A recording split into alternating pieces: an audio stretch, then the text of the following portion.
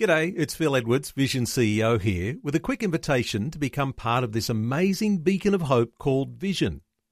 Together we can put our love into action to help people of all kinds build or rebuild their lives on the truth of God. Please consider the part you can play during our upcoming Visionathon appeal, remembering that it's your support that makes Vision possible, including this podcast. Life, culture, and current events from a biblical perspective. 2020 on Vision. Well, hi, Matt. I was born in Levin, New Zealand, and we emigrated to Australia when I was about 30 years old for a new life. And but I was born and raised in Levin and moved around in various places while I was raised with my family. Okay, and tell us about your faith journey. Did you have a religious upbringing at all? Well, interesting. Yeah, my mother was in the Baptist church. She had a lot of issues. Our home had a lot of issues because my dad was an alcoholic, and he'd sometimes beat my mum. And we grew up a very nervous, terrified sort of bunch of 6 kids in the family. And I got 4 sisters and 1 brother. That's probably why I'm able to natter as well as I do. And well, so he frequent drinking sessions, and we were quite scared as we were growing up. But my mum had a faith. And she'd take us along to Baptist church. But funnily enough, out of all the kids, I was the only one who hated going. I'd rather sit at home and listen to my dad, who'd play records on Sunday morning. He didn't want to go to church, but my mum did. And the rest of the family used to enjoy it, but I used to get bored with it. So, I was always a stay-at-home type fella. I was always a bit nervous of the big, bad world.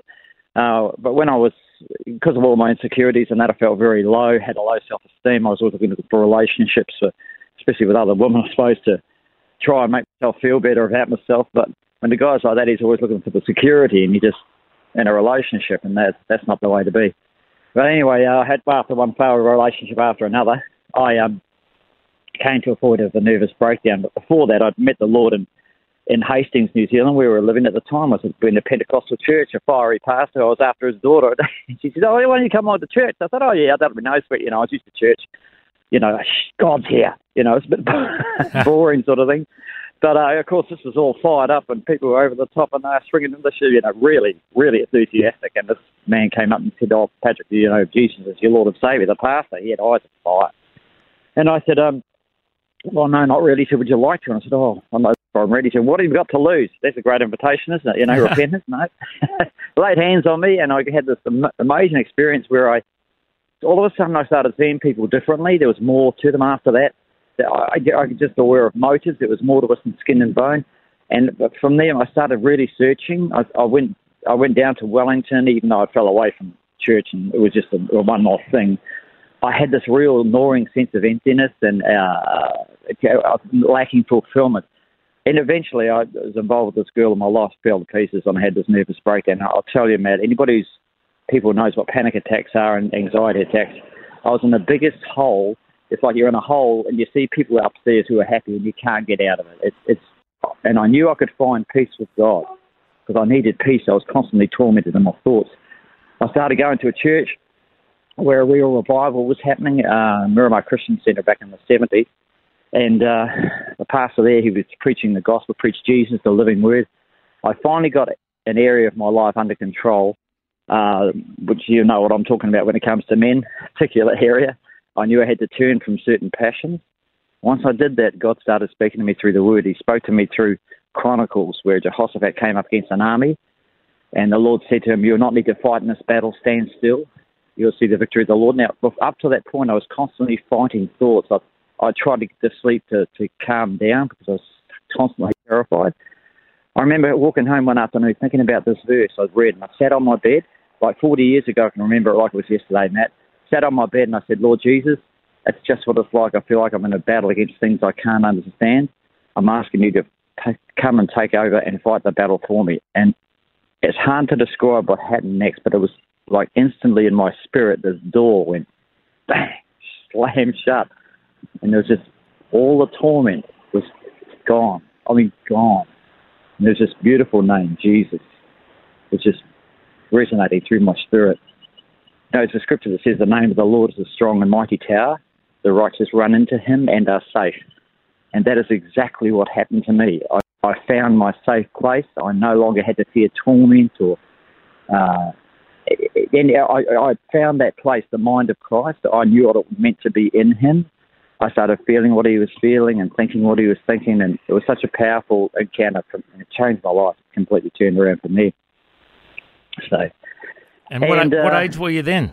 I was 21. 21. And oh mate, it was such a transforming thing. I tell you what, from that moment on, I knew I didn't have to do things to please God because I had him. I had him, and I knew peace, and I knew if anxiety ever tried to come on me from that point, I always just turn to my strong tower, and I'd feel safe. He was always there. So, and I started recognizing peace guiding me in certain areas because I thought, nah, blow that. I'm not going to get involved with another girl after this.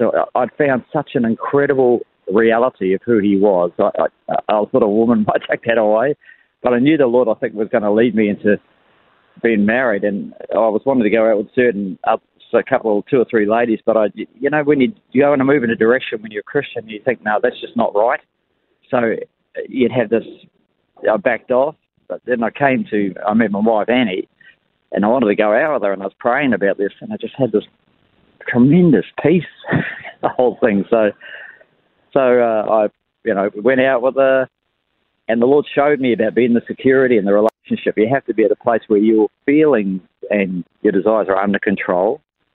When it comes to, especially a relationship with the opposite sex, you have to be in control and have to be at peace with God, and he's first, and then everything else comes from a place of security. And that's where I was with Annie, and here we are, 40 years, just celebrated our 40th wedding anniversary. Wow. Congratulations, mate. What a great testimony. And let me just backtrack. I love the line that the pastor used on you. What have you got to lose? Yeah. I probably left out after I got married and that, because of things I've been through, I had such an incredible experience that I thought I was pretty lofty, high sort of bloke, and I had quite a few critical attitudes. And remember on my honeymoon, I said, Lord, you know how Christians say, thank you, Lord, for this thing. And I was saying, thank you, Lord, that for this, that, and I said, Lord, I'm tired of saying thank you just for the sake of saying thank you. I want to be really thankful and mean it. Well, I've had 2 brain tumours since then. But acoustic neuroma, benign brain tumour. The first one was when I was 23, diagnosed. And I just sailed through it because I was going through such hardship. And the church prayed for me. I was going through hardship, and I just thought, I'm going to go home to be with the Lord. And that never happened. And then I started to realise, we're only here for a short span. And 70-odd years or whatever, and it's changed me a lot in my perspectives, and I'm so much more grateful. So, yeah. You were saying? Well, mate, it's wonderful to hear your testimony and what God's done in your life. Let's talk a bit about your family. So many might recognise the surname Gibney, and of course many people may know your sister, Rebecca Gibney, who is a household name, a well-known actress. What's she been in over the years? She's been in lots of shows and movies, hasn't she? Oh, well, she actually coached us to come over to Australia. Now she's living back in New Zealand, funnily enough. Yeah, she started in Zoo Family, then she did The Flying Doctors, which really launched her whole career. I think she was on All Together now as well.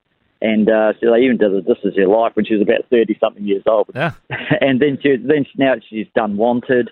She's been in the show called Winter, and Packed to the Rafters, of course. That's when she got the gold Logie. Yep. And, she's pretty. What you see on the screen is pretty much what she's like. She's very intentional, and she's a real compassionate, and because she knows what she's been through, similar things to what I've been through, and shows but she's got a real compassion in her. That's why a lot of people warm to her.